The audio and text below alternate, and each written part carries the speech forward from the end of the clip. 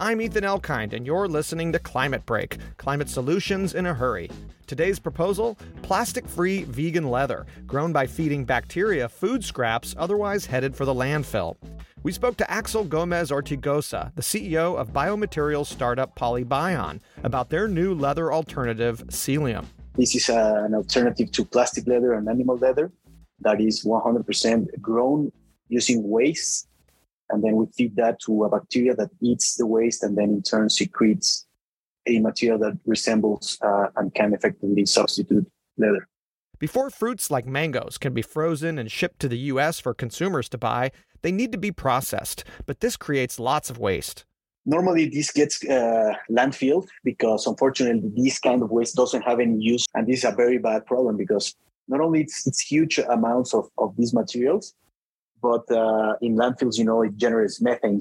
Because Psyllium diverts the greenhouse gas-generating waste from landfills, Gómez-Ortigoza says it's a carbon-neutral material that could be produced at cost low enough to compete with synthetic leather alternatives.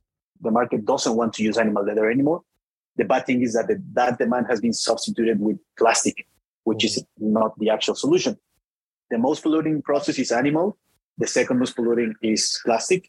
And our solution, if we consider avoiding that landfill, then we get a material that is negative in carbon, that this is never seen before in an alternative leather. To learn more about Psyllium and using bacteria to grow substitutes for plastics, go to climatebreak.org.